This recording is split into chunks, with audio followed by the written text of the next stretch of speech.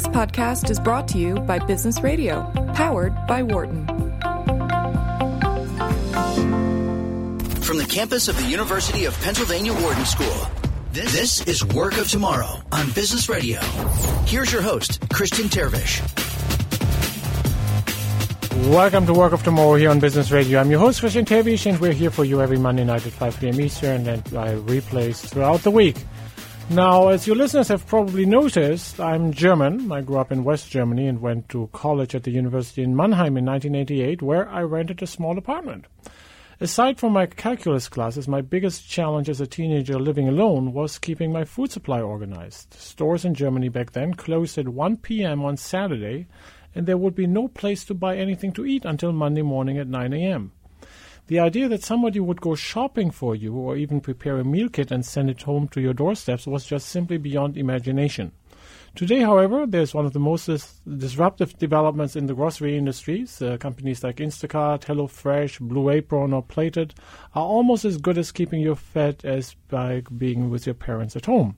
So in today's shows, I want to venture into the world of grocery shopping. And in the first half of this show, I want to welcome Sarah Mastroianni, who is Vice President of Business Development at Instacart. In the second half of the show, I also want to welcome Josh Hicks, who is the co-founder and CEO of Plated. At this point, Sarah, welcome.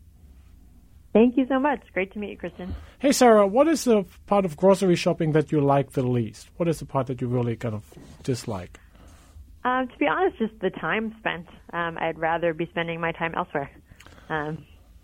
So walk us through a typical Instacart transaction. So I live in Wynwood near Philadelphia. Partnerships with Instacart are the Giant down the street and the Whole Foods. So imagine I would go and place, I think, a common transaction for you guys is around $70, $80, $90. I order through the app. What happens then? What is the magic? Yeah, so taking one step back, so when you sign on to Instacart, you do choose a retailer first. So let's say you chose Giant. You build a full basket. And when then kind of the magic happens, right? When you press checkout, you choose the hour that you want it, anytime within the next 5 days. And really we have seen the trend that customers are wanting it right now, same day. And then you can track the order from knowing at any time where it's going and who's shopping. So let's say you placed your order, and let's say I was your personal shopper. So Sarah, you would know when Sarah got the order and she's shopping in store. You can understand that she's found 7 of 11 items and really track them. If there are replacements, which we've found, and Instacart is really trying to make a great customer experience, is, in the store, grocery retailers aren't exactly sure what's on their shelves, and if they are, someone could buy it. So Instacart's really trying to make sure if something's not in stock, that we don't want to refund it if you're making a recipe or have your heart set on something. We want to find a great replacement or substitution for you. So you can approve those. At the end of the order, if you have chosen to, that personal shopper, I could call you and tell you, or we could communicate via text or a message, and then you know exactly when the order's coming to your house. So it will say the order is now on the way to your house, and you can track it on a map. And this happened to me this weekend, actually. I placed my Instacart order on Saturday evening. I took my daughter to the park. The order was supposed to come between 6 and 7. It was actually coming right at 6 p.m., so I knew that I had to come home and receive the order. And it worked out quite well. I had dinner very easily. So as consumers, we know the receiving part of the business. So in your example, so I hate it. I hate the stereotypical that Sarah goes shopping for Christian. So let's make it Peter who goes shopping for Christian or Sarah. Sure. So Peter sits there and whizzes up. There is an alert coming in that Christian has placed an order. How does this whole transaction look like from the shopper's perspective? Yeah, it's a great question. So consumers are very familiar with the Instacart app and website, but we have a whole dedicated team that are dedicated to personal shoppers, and they have a whole separate app that's basically their office. So independent contractors that can choose when they work and how often they work. And if let's say, for example, Peter decided he wanted to work on Saturday evening for a few hours, he would get pinged and say, here's your order. Please go to this store at this time. Here's the 11 items you need to shop for. And if there's any problems, we have a community operations team that's supporting both the shoppers and the customers to make things go right. And then Peter's told exactly where to deliver it at what time, and we'll tell him exactly where to go. But, does that answer your question? Yeah. Well, the operations prof in me gets really intrigued, right? Because I'm looking for efficiencies and optimizations everywhere. So it's your traditional model that it's literally Peter then getting in his car or on his bicycle and getting to the Giant? Or is there Michael who is already at the Giant because he has another customer right now? How often are you able to kind of combine trips? Or even better, in the next level up, right? You might have Giant that might have a dedicated shopper for Instacart and other, right? Mm-hmm. And so what is? You mentioned the kind of I think how you started very much, right? There's one shopper and they go shopping for Christian. Now that you've reached the scale, I imagine you have become much more efficient at this, right? Yes, you're correct. So those personal shoppers can always shop and deliver. Sometimes they're just delivering, and what you're talking to about is absolutely correct. We want to be as efficient as possible and have a great experience for the customers, both in-store and shopping on Instacart. So we do have dedicated shoppers. So, for example, in Giant in the Washington, D.C. area, I know that we have shoppers that just stay, in the Giant, and if there's an order, they will be professional shoppers in the store. So they're shopping the order and then they're staging it in climate-controlled fridge, freezer, shelf. And then once they stage that order is dispatched to a driver who can come pick it up. It's not just one order at a time, to your point. The more volume we have, the more we can batch orders. So if I'm a shopper or a delivery driver, I could shop 2 or 3 orders at a time and then have those orders all coming to the same neighborhood within the same hour. I guess similar to Uber and other kind of new economy type of business models, these models get better with scale, right? And so again, I think the advantage that you have dedicated shoppers in the store. Are these folks Instacart shoppers or are they Giant shoppers? So the majority of our shoppers in store are Instacart part-time employees. Mm-hmm. And then the drivers are the independent contractors or people that both shop and deliver are independent contractors of Instacart. I'm sure you had this discussion with Giant, right, that you go like, well, look, you've probably noticed by now we're bringing in a fair bit of business. Why don't you have an employee shopping for us? Is there a reason why Giant doesn't do that part of the fulfillment? So I can't talk specifically about Giant. I can. Yeah, sure. Our retailers as a whole, for example, always are talking about how can we be more efficient and how can we grow together. Most retailers choose for Instacart to do the labor because we're specializing in it. We're specializing in hiring people that love to shop and have that shopping experience, and we can train them and monitor performance in stores and make sure it's a great customer experience. Well, as an operations professor, my heart starts beating with joy. Somebody is measuring. Have you done? I'm sure you have done some form of stopwatching, right? Stopping Christian as he goes through the Whole Foods or through the Giant and basically gets in a basket of 11 items together. And then you have Peter, the power shopper, working for Instacart, filling the same basket. How long does it take to fill I think a typical basket size for you is in the $60, $70, $80 range. How long does a typical Instacart shopper take? And if you have comparison, how much would a layperson like you and me would spend on that? Sure. So I can tell you that you're absolutely correct, and I'm sure you would love that because everything is used via smartphone and app, we can track everything. We can track how fast it is. Are there certain items that are very hard to find? What are most commonly out of stock? So we're tracking that and how everything correlates to minutes per item or how fast you can be. And it's not just pick time, it's checkout time as well. So we work with the grocers to be even faster on express checkout or even bypassing the checkout long term. So those are all things we're working on to speed up. It's hard to compare to an average shopper because some are, very time focused in getting out of the store and some might like to walk around leisurely or some might not have the luxury and be towing a few kids. So I can say that we're much faster, and our app for personal shoppers is designed to have a learning curve too. We want to give people more time, give those personal shoppers more time to familiarize themselves with the store, but also provide as much data as possible. If we work with our grocery retailers and they can say, hey, this item is on item 12, or on aisle 12, shelf 4, that could save 30 seconds, which adds up over millions and millions of deliveries a year. Now, unlike Webvan, that famously went broke as part of the new economy bubble some 15 years ago, you neither own a fleet, nor do you operate trucks, nor do you have big warehouses. You're kind of the more, again, the Uber style, Airbnb style of two-sided market model. But now the gorilla here is Amazon is in, with Amazon purchasing Whole Foods. What is your take on that kind of new situation that you face? So yeah, from a Webvan perspective, you're right. So we're not capital intensive. And from an Amazon perspective, we really are partnering with retailers to be the technology experts and the logistics experts to help them compete effectively with the Amazons of the world.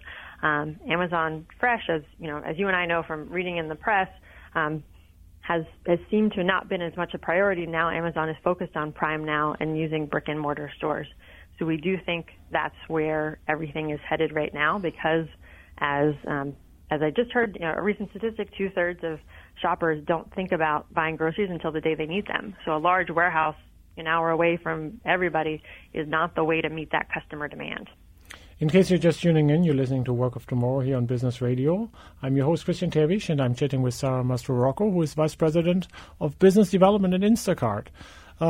Sarah, we talked about efficiencies, and again, that's kind of really where my passion is, and I'm just kind of, I see the convenience story. I mean, it makes a lot more sense that I sit at home and play with my kids or do work and have a shopper do the work for me as opposed to me basically spending the time. From an efficiency perspective, where do you really, beyond just having a delegation element to your business model, where do you really harness efficiency? We talked about the potential of the shopper already being at the store. Where else do you create efficiencies? Sure. So kind of breaking it down from a efficiency in-store, checking out, and then delivering, I would say, at scale, our model is professional shoppers in-store shopping, anywhere from 2 to 5 times faster than a normal customer. And staging those orders. And then also if anyone who's been through a grocery store doesn't like waiting in line, there are ways that we can reduce or even eliminate that as well. That personal shopper is already checking out on their app, right? They scan everything, and all that data is in their app. Why go through the point of sale? That app can talk to point of sale. That's saving on average 5 to 7 minutes per transaction. And then as soon as that order is staged, we can understand if there are other orders in that neighborhood, and our logistics system is recalculating really every minute what's the most efficient batch for those orders to take, which driver should it go to, how many orders should that driver go to. And then we track and show them exactly the route to go on. And really, one of Instacart's core values is every minute counts. We really are an operations company and understand that every minute or really every second you can shave off of an order is being more efficient, and we're really trying to drive down costs to our retailers and ultimately to our customers. We want this to be a great, accessible service that we can provide to everyone. Talk a little bit more about the delivery part. So we talked a lot in the early part of the show on the in-store part. So there is basically now the order is completed. It sits in the staging area. And so now the order has to get from the Giant, the Whole Foods, to my doorsteps. Can you explain that process a little bit more? Sure. So if it's in the staging area, let's say I'm an Instacart shopper and I would get pinged that there are, say, three orders available for me to pick up. That I'm supposed to pick up. So I would go into the store, and from a quality perspective, I will know exactly which freezer shelf or refrigerator to go pick it up in. I scan those items. Everything that I do is tracked, obviously, for speed. It's tracked for quality.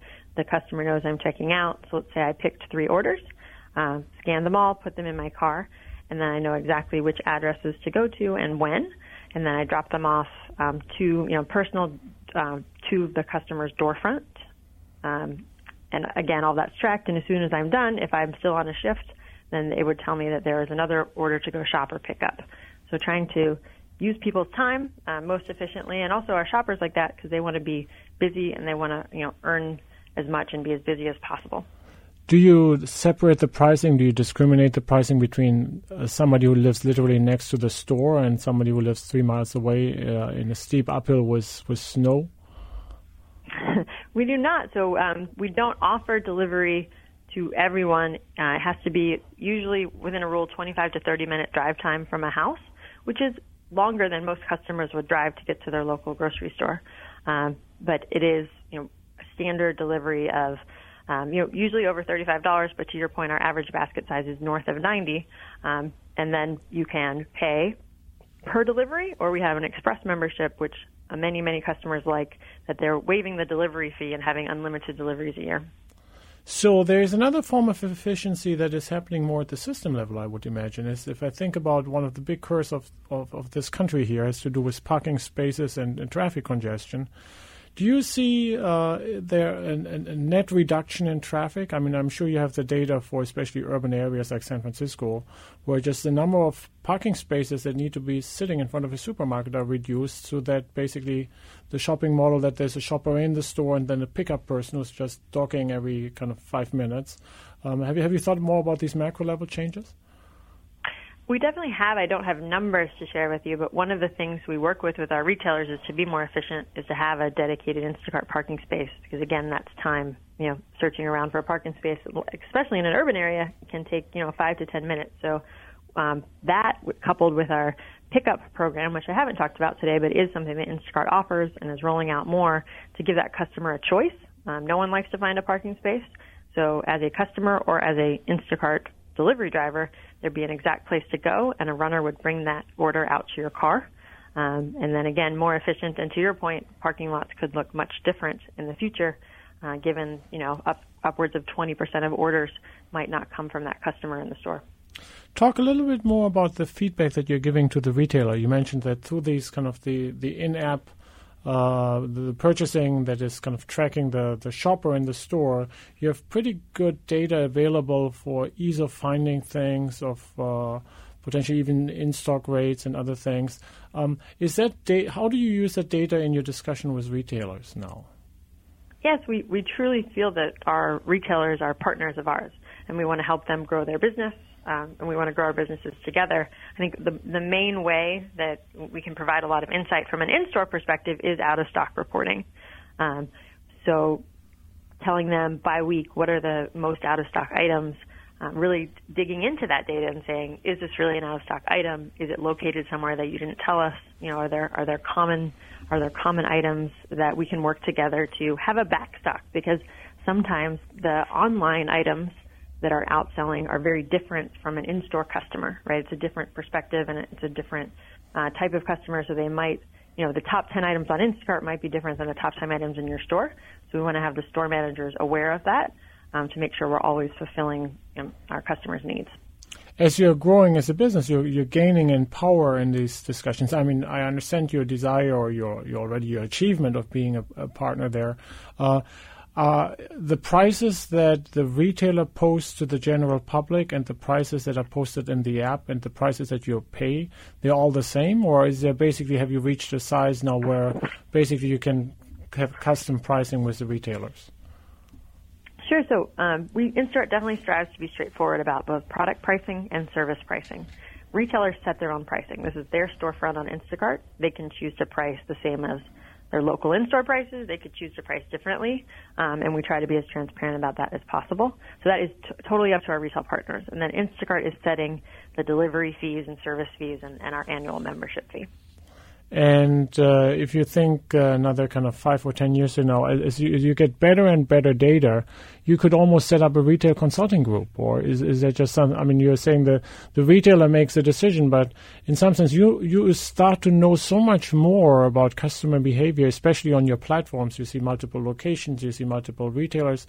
Is there a point where you feel, and I say this in a positive way, right, where you can become much more of a consultant to the retailer as opposed to just saying like you price however you like? I think we're always open to learning and growing with retailers in a consultative way as a partner, not as a, hey, here, let me upsell you on this consulting business. It's a let's win together. Instacart wants to be your technology and logistics provider to compete against leading, e-commerce players out there. And we're always looking for ways, both parties coming to the table and saying, how do we get better? What can we learn from each other? So let's fast forward by 5 years and imagine like the kind of the innovations in shopping that are kind of still to come. there is, beyond the delivery, there is a last mile problem that I think you described nicely in the introduction when you talked about the situation where you were with your kids out and there was a planned delivery you had to be home by. So how long will we have to wait till Instagram basically has access to my fridge? Wow. So I'm not sure from a 5 years perspective. I can say we're definitely focused on meeting customers' needs, and if customers wanted us to be in their fridge, then that is something that we could work toward in the future. I think what we do instead of that is track. What I love about Instacart as a customer is tracking the items I buy often. We might send a reminder email, hey, you need milk, you haven't ordered it in 2 weeks. So being as intuitive as possible, without, with respecting customer boundaries as well, but making sure that we can provide a great service. And really, it's easy as the click of a button. The first shop on Instacart is often the hardest. You don't know what you want. It's a whole brand new store to you. But the shops after that are, buying it again, looking at the offers that we have online. So really making it as intuitive and easy as possible. If that means some automation, then we're definitely open to that. Do you see customers having some form of Instacart delivery boxes? I mean, so at least in our neighborhood, the UPS or the FedEx drivers, they just basically dump the box in either our driveway or our back door. But I wouldn't mind somebody either having access to my fridge in 5 years from now, but maybe next year, leave that vanilla ice cream in some form of an outside fridge. Are there innovations happening in that space? We're definitely talking to a lot of partners, and I know partners that are working on automated homes, connected home type opportunities, whereas a door that opens by itself or something in the fridge, and absolutely we're open to that. I think the convenience of Instacart now is when you're going to be home usually, so you can pick the hour that you want. We're solving that cable guy problem. You don't have to be home from 12 to 4 every day or 4 to 8. And then, also there's that pickup option too. So if you are a suburban mom or dad and you know that you're going to drive home, pickup might be a better option for you. So absolutely, can we deliver in your house and automated? I think that is a part of the future. But I also think there's a lot of ways to quickly win in the next 6 to 12 months just by making sure we can meet the exact time and place that you want us to be. How do you think this affects employees? If I'm thinking about store employees, retail stores. So I have shoppers which are taking over things that customers did, right? You're moving from a self-service to a service. So first order effect should more jobs. Is that a statement that you would underwrite? Yes, we really do believe we're driving incremental sales to our brick and mortar retailers. How about the people having those jobs? This is most likely a part-time job. It has, again, a little flavor of the Uber driver who is basically either doing this as a second job, a student doing this on the side. Those are mostly part-time folks? So they are. So the cool part about Instacart is you have contractors, again, that can do shopping and deliver. That's more of the Uber-type model.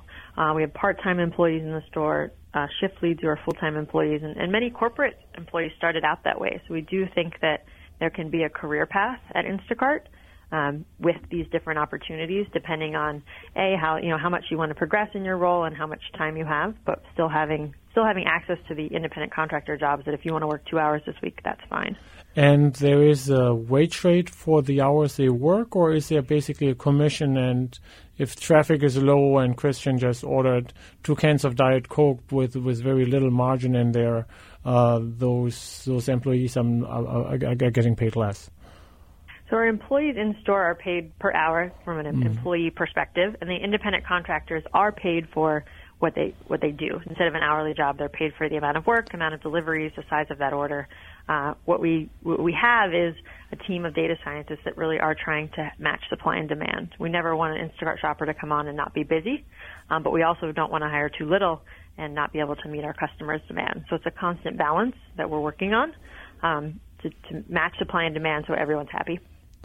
Sarah, we've talked about 5 years from now. Maybe the last item to be discussed, or we have time to discuss, is thinking again more about growth and competition.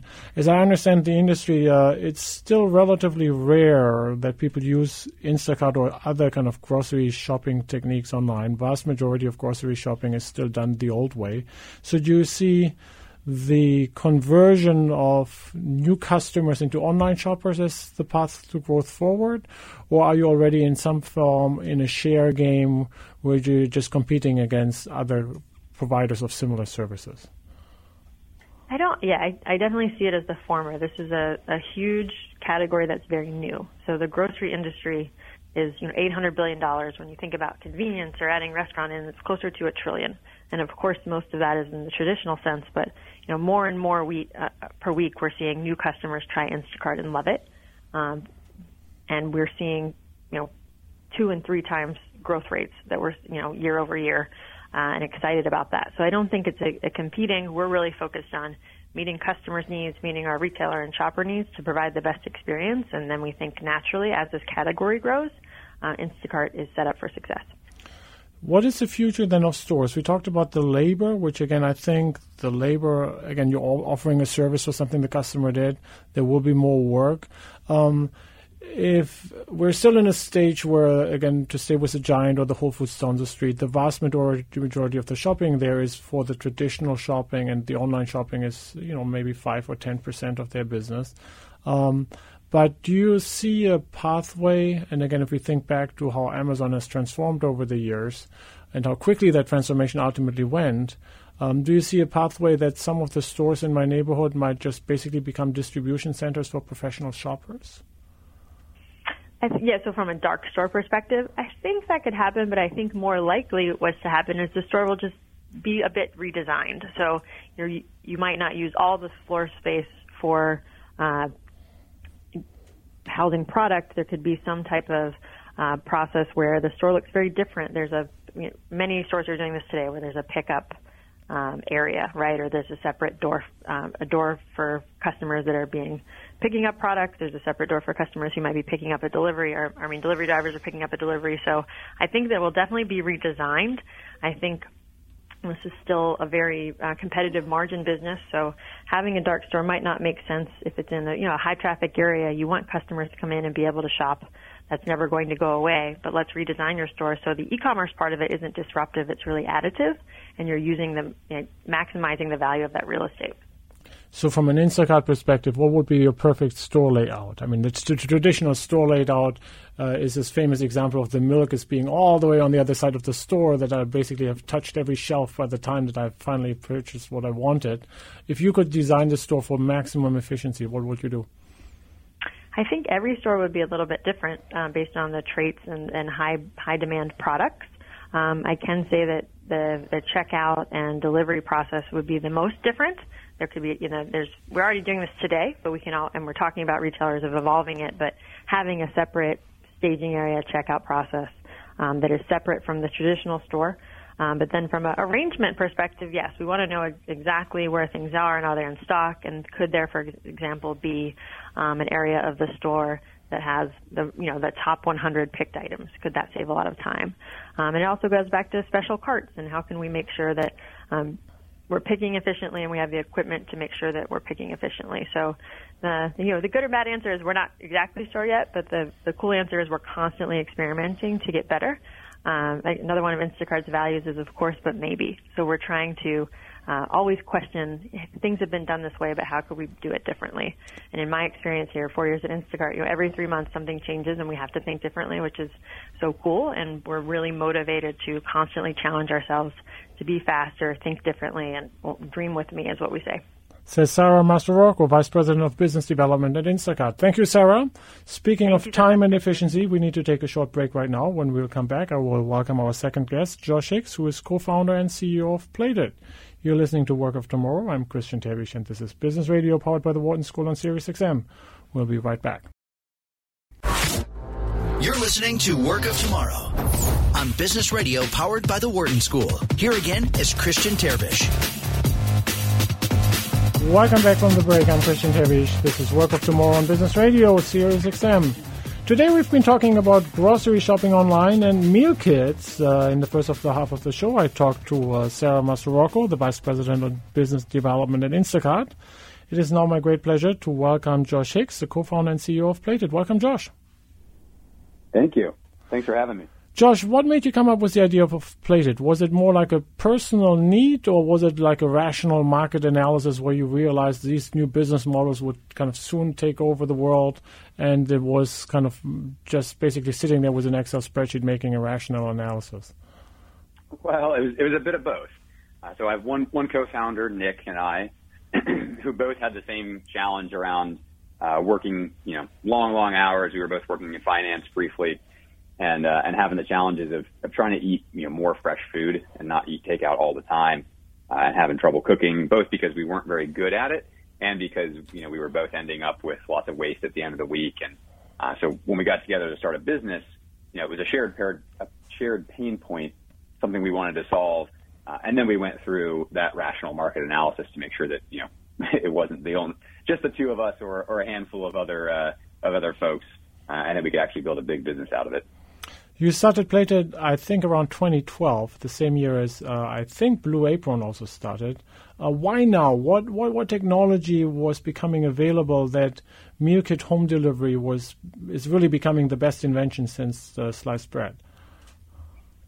Yeah, I think there were a couple of trends that converged around that time. On the logistics side, there was first off, FedEx home delivery, not exactly a technology, but absolutely, yeah, infrastructure per se that wasn't available. That was only started in, I believe, the sort of maybe 2009 or around then. That made it possible, economically possible, to deliver the meal kits. So that was an important piece. Really just the ease of standing up, SaaS software and a lot of the sort of tools that everyone's heard lots about. Cloud infrastructure, et cetera. And then I think importantly on the consumer side, there were both cultural trends and technology trends. So on the cultural side, it's really a generational shift. And I think generational meaning that, sort of younger folks are leading the way and a lot of, older people are following in terms of moving away from processed foods, fast food, et cetera. So just the broad shift towards wanting to eat more fresh food and healthier has been important. And then in terms of reaching those people, back in 2012, Facebook and a lot of the other social channels were really, still pretty early on in their life cycle. And that made it possible to reach large swaths of people, in kind of targeted ways with small budgets, and I think that was a new development that allowed us to actually get the business off the ground. Speaking about small budget, what I liked also in the discussion with my first guest from Instacart is that if I think back to the big failures of Webvan and kind of how much money was required to get off the ground and then ultimately how much money was destroyed in the bankruptcy, both Instacart and you guys, it strikes me like a relatively easy business to test, right? I mean, for worst cases, you just basically prepare some meal kits, send them out to friends and through that you have in your personal network, and just see how you react. So, how did you get started? I mean, what was the first small scale operation that you ran? We got started, much as you're describing. We stood up the original website. So I was doing all the software development back then. We had a small, leased warehouse space to do the meal kit construction.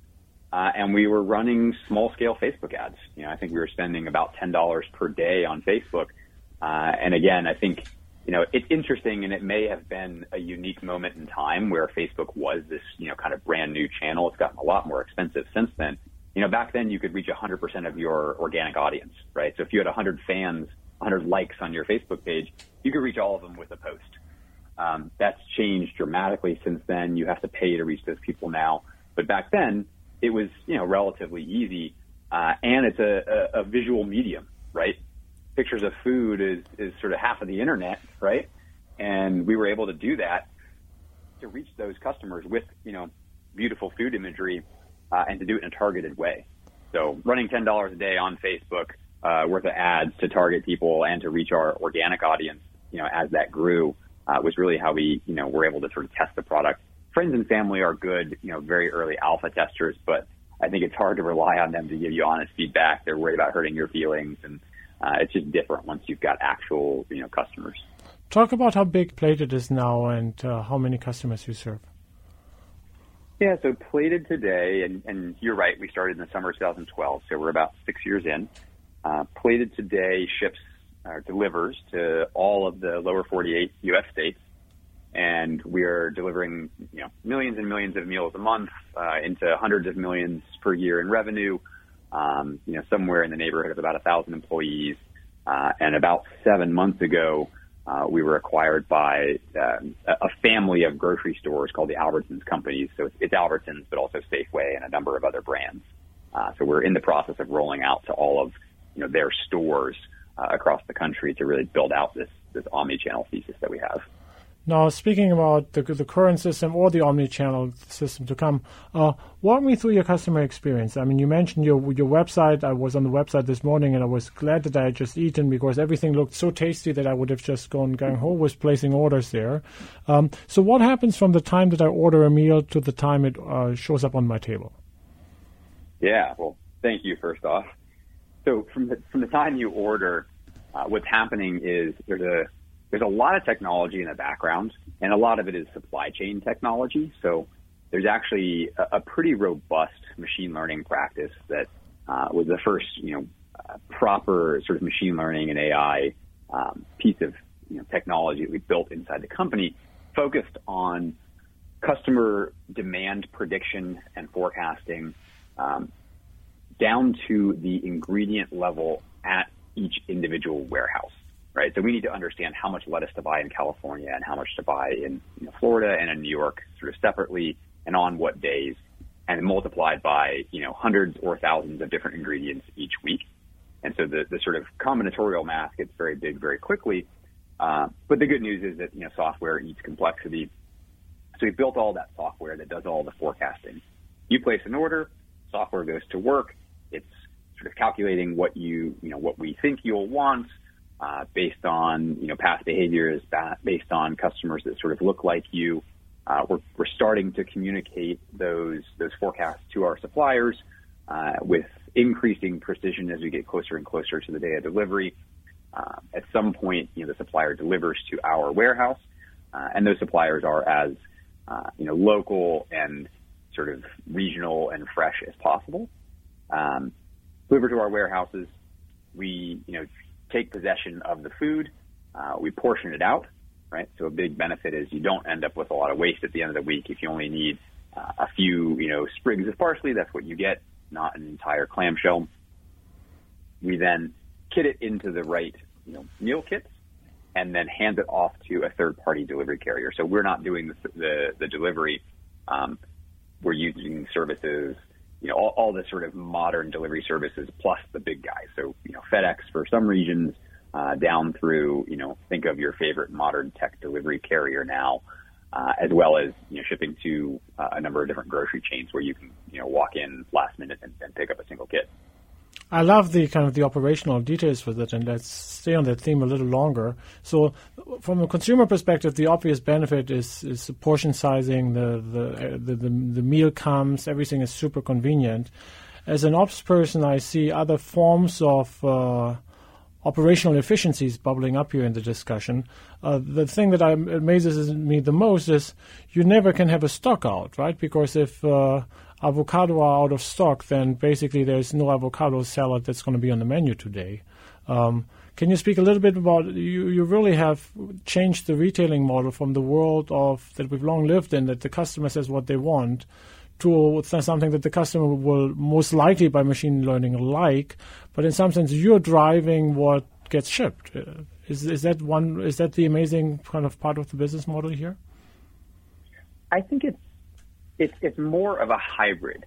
So we do shape customer demand in some ways, but first and foremost, we want to serve people what they want, right? So the whole experience is built around customer feedback, both explicit and implicit, right? It's important for us to hear what people say they like and don't like, but just as importantly is to sort of take all of the different data signals. How long do you spend browsing certain types of meals? You rate a certain meal 5 stars, but you may not be able to articulate exactly why you liked it. It was a good flavor. Well, we don't expect our customers to be trained sort of culinary experts. We can, in the background, do a lot of data manipulation, machine learning, et cetera, around what are the specific, molecular combinations of the spices and the food and the cooking techniques and those things to get at, what you mean when you say, I like that flavor. So we're both listening to customers and shaping demand. Now, you're correct that we can't have a stock out in the sense that if there's a nationwide avocado shortage, we simply don't put avocados on the menu. Now, in practical reality, sometimes that happens, where we've put it on the menu and last minute there's a fire in a certain region or some other natural disaster that causes a shortage, and we end up having to attempt to fulfill the customer orders anyway. But by and large, yes, we don't have stockouts. We think of it as helping to shape customer demand, but really fill their orders for things that they want. So it's helping people to discover new flavors, new culinary techniques, new recipes, new ingredients, and then to really make that happen for them. We've always sort of thought that, grocery stores, they were started as general stores 100 plus years ago. And there's a sort of job to be done when you walk into the store of, I need breakfast cereal and I need paper towels. But then there's also, let me think about how many nights per week or this coming week I'm eating at home. How many people am I cooking for? Well, great. This night it's just my family. That night the neighbors are coming over. And people are translating those nights and those occasions into ingredients. We're helping them to just make that easier, right? We're removing the friction around that. You don't need to translate that into ingredients and have a long extended shopping list. Now you can just pick up the appropriate amount of meal kit. You have 4 people this night and 8 people the next, and you want this kind of meal or that kind of meal. Well, so you're taking out friction, but again, I think you're also creating value in the terms of you're making it more efficient, because you probably, after having observed me for a while, know my preferences maybe even better than I do, and you can have scale economies in a form that previously were not available. Yes, I think that's right. So would you dare make a rough forecast, estimate, prediction? So if I compare 2 families who are both having a similar type of pasta dish tonight, one of them is basically going through the process of coming through plated. The other one is having, for whatever reason, they found a similar recipe that they found online. They're cooking this very similar dish themselves, but they have done the whole kind of grocery shopping thing. So we understand that the one that is used plated will have had a more convenient experience, right? Because they didn't have to go to the store. They will not have to deal with the whole kind of shopping aisle frustrations and standing in line. I'm interested now from the fulfillment cost element. Would you be able to kind of quantify by how much more efficient the plated experience would have been because of not having the frictions, the market mediation costs, scale economies? What is the magnitude we're talking about here? Sure. So the way that we think about the plated experience and product from end to end is, really helping to transform the customer experience from planning and shopping to cooking and eating. So on the planning side, we're making that more convenient and easier for the reasons you've touched on. We know your preferences. There's a level of curation, but with a big selection still. So, finding that right level of choice for folks. On the shopping end, it's certainly more convenient there. Whether you go into the store and simply pick up the kit or order it for home delivery, you're ordering the meal and not having to go through the process of translating to ingredients on your own. So the cost element of that, and we look at this regularly. It depends. And the reasons I say that are, it depends on how often you're cooking, how many of the ingredients in that recipe are perishable, right? Mm-hmm. If you're making a large degree of a recipe, a large amount of a recipe that's completely shelf stable, you can sort of cook it all and freeze it, et cetera. We're not going to be, any cheaper. We're probably around the same cost. If you're only cooking 2, 3, 4 times per week, and, that's a lot of perishable ingredients like herbs, we are going to be cheaper for that customer because you get the amount of herbs that you need, the amount of herbs and spices and so on, and they don't expire, right? You don't end up having to throw half of them away. So it really does depend. we like to think that we are, cost competitive, if not cheaper. But the real point is the experience, right? If you're looking to eat the cheapest way possible, it's probably going to be, a 2 or 3 ingredient recipe that you make in bulk. And that's not really the sort of need that we're fulfilling for people. It's more the experience of discovering new recipes, discovering new techniques, cooking restaurant quality food at home in a way that's cheaper probably than you could do, on your own in a grocery store. Can you talk a little bit about the upstream part of the supply chain, if you think about the interface with the sources of the food, be it farmers or other sources? Sure. So it's also complex, and I think this is a very interesting area of the business and of the food supply chain generally. I think agriculture. I think I was reading about, I believe it was a McKinsey study recently. Agriculture is one of the least digitized parts of the economy currently. So, as we interact with the various kinds of suppliers, and, it is a fairly wide range of type of suppliers, right? Direct to source, so direct to the farmer or the rancher or what have you, as often as possible, but also to, distributors and wholesalers where necessary, right? Spices are a good example. You tend to have large national wholesalers of spices. There isn't a great way to sort of go direct to the supplier, and it may not make sense to do that anyway. But as you interact with all these sort of various parts of that supply chain, what becomes clear is that there is still a lot of very manual order taking, phone or fax or email perhaps. There's not a lot of electronic systems, inventory or otherwise. There's very uneven distribution of those, electronic systems. So it's a very labor intensive and sort of, interesting, but unevenly digitized part of, our supply chain. Well, it's an interesting opportunity then, in the sense, right? I mean, that is talking about the efficiency gains that we discussed earlier on in the household at the level of perishing items. If there's a way of to tap into an inefficient part of the value chain that relied on old ways of doing business, and you come in with your expertise and your purchasing power, do you approach farmers and say like, hey, Mr. or Mrs. Farmer, we noticed you have great products, great dairy products, great cheeses. We wouldn't mind being the 50% of the buyer. You would take 50% of everything that you produce over the next 3 years, but in return, we'll want you to convert onto our platform. So we have conversations that sound like that, but I think the details are a bit different, and importantly so. We're not building a platform for those suppliers to sell into, per se.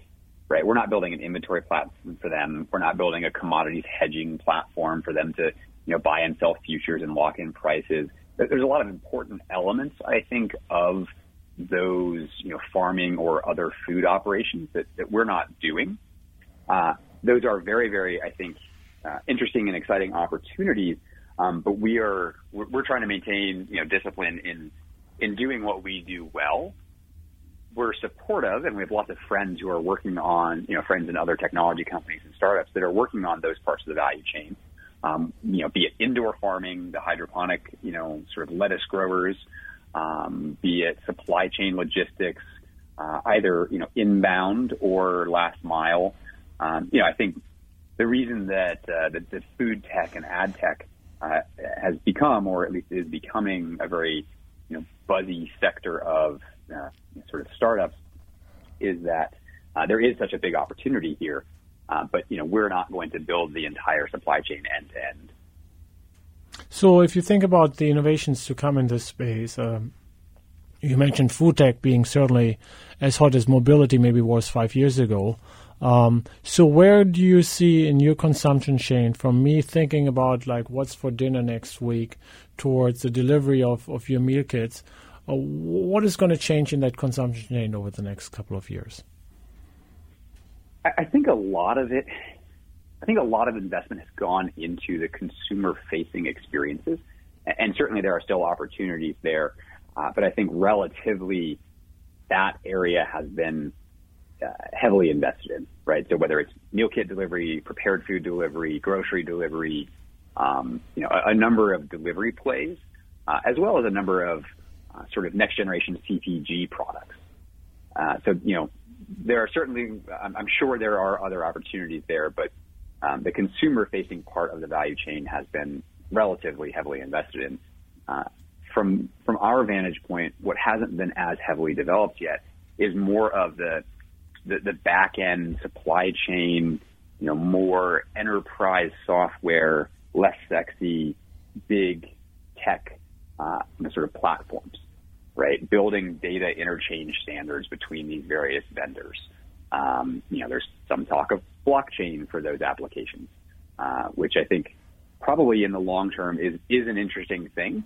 As far as I can tell, there's some very, very foundational, just moving these organizations online, period, right, as a first step.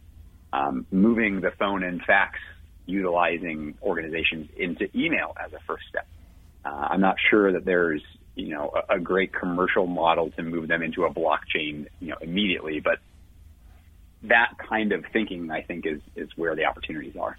So Josh, so your prediction is that in 5 years from now, my kitchen will still roughly operate the same, but it's most of the fulfillment processes are where the innovation is taking place? I think that's probably right. I think there will be incremental changes and improvements to the way your kitchen operates. I think it'll be more personalized. Some people don't want to cook at all. I think that a lot of the offerings will become more integrated. So, maybe you want a delivery of, 2 meal kits for 2 nights of cooking and 3 ready, heat and eat meals for the other night.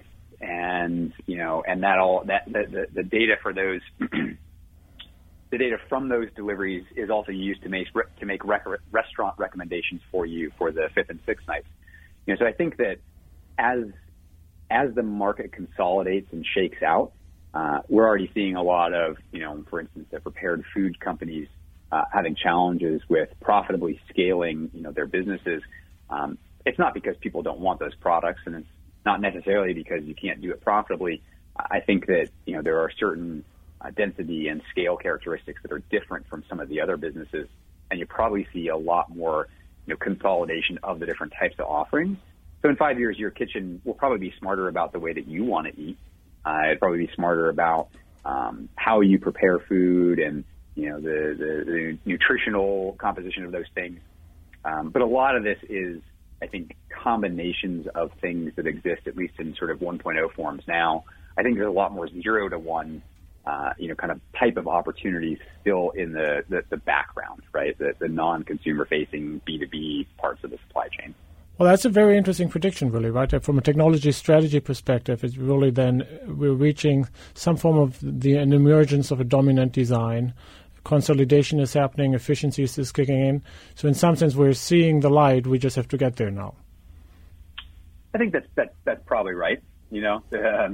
Still lots of value to be created all over the supply chain. But I feel like the consumer-facing parts are relatively more mature. Says Josh Hicks, Plated co-founder and CEO at Plated. Thank you so much, Josh. We've reached the end of the show today. Great shows on, again, future of grocery shopping and meal kits. Fascinating area. My colleague Nikolai Sigelkau and I are writing a new book called Connected Strategy, in which meal kits are the opening example for the book. So stay tuned on this one. We've reached the end of the show. That leaves me time to thank my sound expert, Dion, and my producer, Matt Detz, for their wonderful support today. We hope you can join us again this coming Monday at 5 p.m. Eastern. I'm Christian Terwiesch, and on behalf of all of us here at the Wharton School, thank you for listening. For more insight from Business Radio, please visit businessradio.wharton.upenn.edu.